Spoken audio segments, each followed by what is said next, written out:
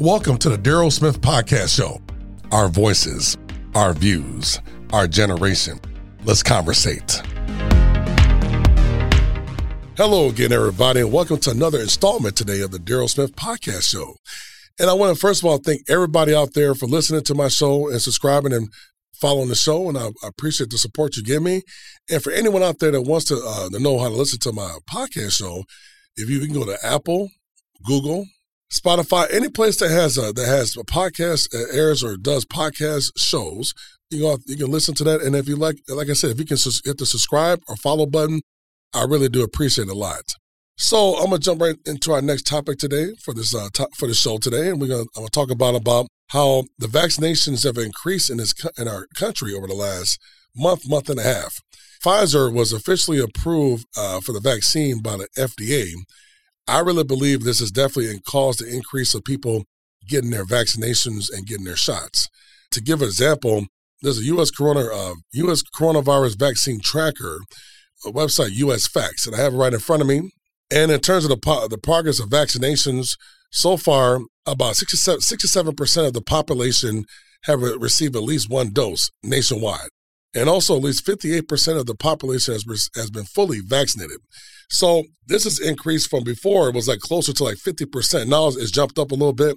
And now this is based off of what happened updated from October 20th, 3 days ago. And I really believe since more people are getting their vaccinations and the fact that people want one dose are going to get their second dose, I believe if you project this number out by December at least, I think the people who are at least at one dose is going to go up to like maybe 75%.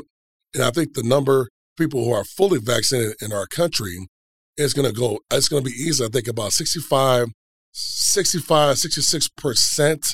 if I had to predict for that. And that doesn't include the fact that right now the White House is trying to get kids ages 5 to 11 years old to be approved to be able to get the vaccine.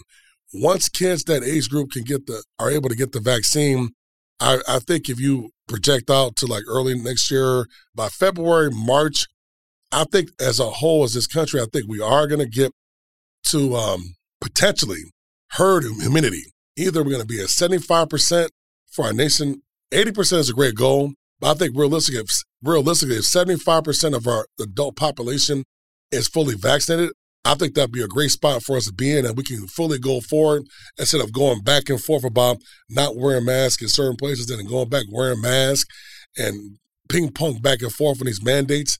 I think you don't have to worry about no more mandates. I think it'd be better for the businesses overall, the whole psychology of the country, and just everybody's confidence is going to really be at a very high level. Another thing I wanted to go over also is that right now in the U.S., out of all the doses that have been distributed, at least 82% have been used so far in terms of dosages for the vaccine, which is a great number to have because before this number came out, I think it was closer like to 65-70% about a month and a half ago. So it's jumped up big time. 82% of the doses have been used in this country so far for vaccines, and that's phenomenal. I think if we get this number from 82% right now, we're talking October, if we get this number from 82% up to 90% in the next couple months, I think that's even a better number to be at. So it's all moving forward in the right direction. To break down in terms of by gender, it shows here that women have actually more women who have been fully vaccinated, or at least one dose or fully vaccinated, I should say. Women actually slightly lead men or outpace men. Roughly about 60% of women in this country have at least one dose of the vaccine or are fully vaccinated, while men are roughly about 55%, which is not bad.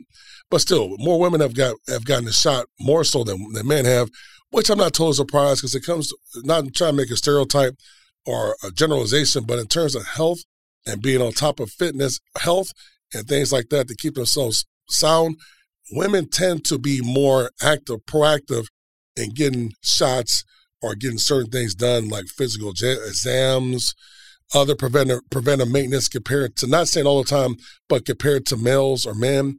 So I'm not surprised that percentage is a little bit higher in favor of women.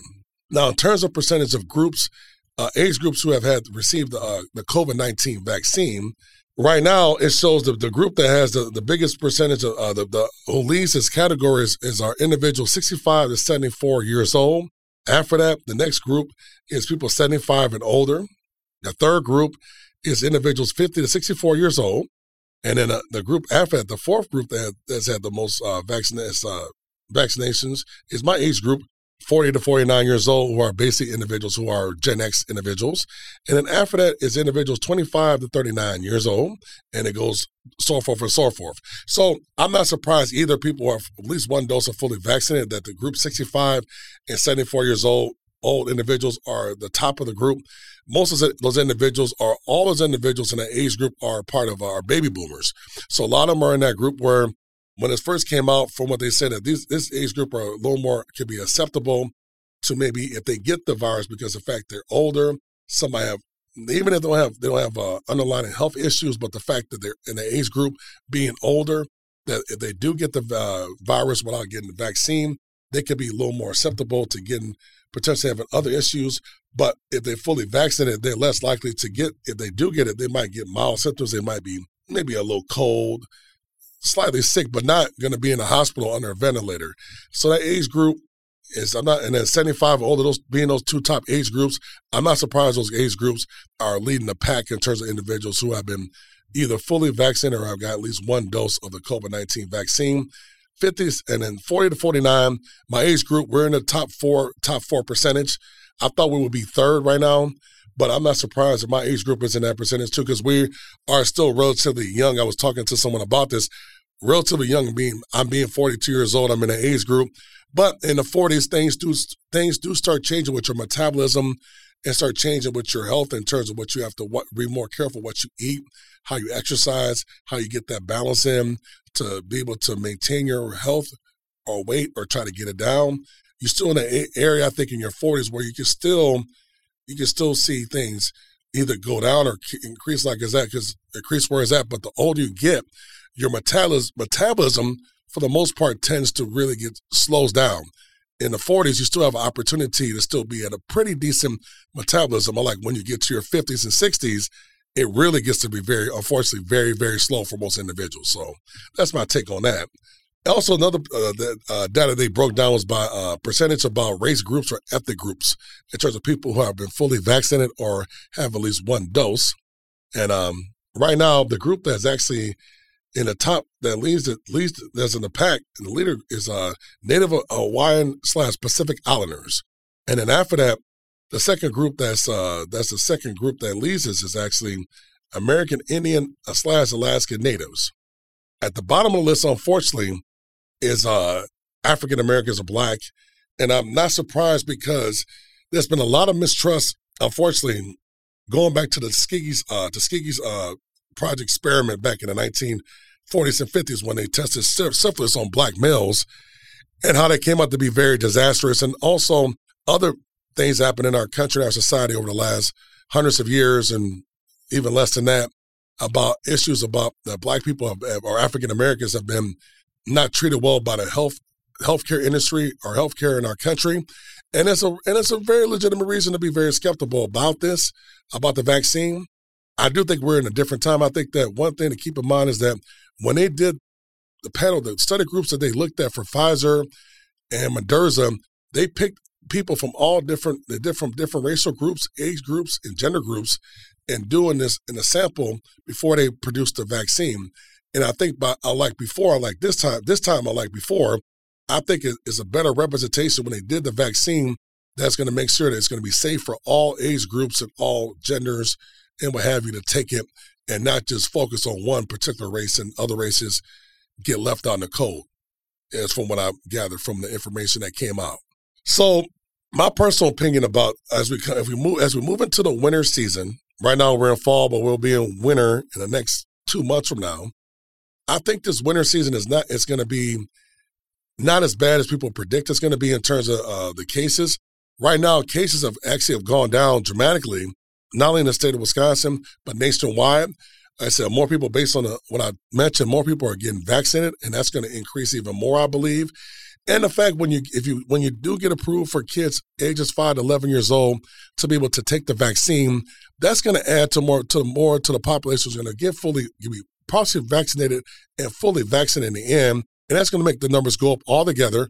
It's going to give us, as a whole, as a country, better protection to protect each other, not only kids, but adults and what have you. And I think that everyone follows that practice and do social distancing. I think this fall it's going to be, depending on where you live at, it's going to be cold weather. If you're in the Northeast or Midwest, you can't get around that. But I think overall, in terms of the health of the country, I think it's going to be not as bad as people predicted it might be. I know we are in the middle of flu season too, but I'm thinking, that's my personal opinion, I think if everything goes well, if people do what they're supposed to do, or we as a whole, most of us do what we're supposed to do, and what have you, I think by sometime next spring, we're going to my goal is we're going to be out of this pandemic situation, and we can fully move forward and go back to not all the way close to life prior to 2020.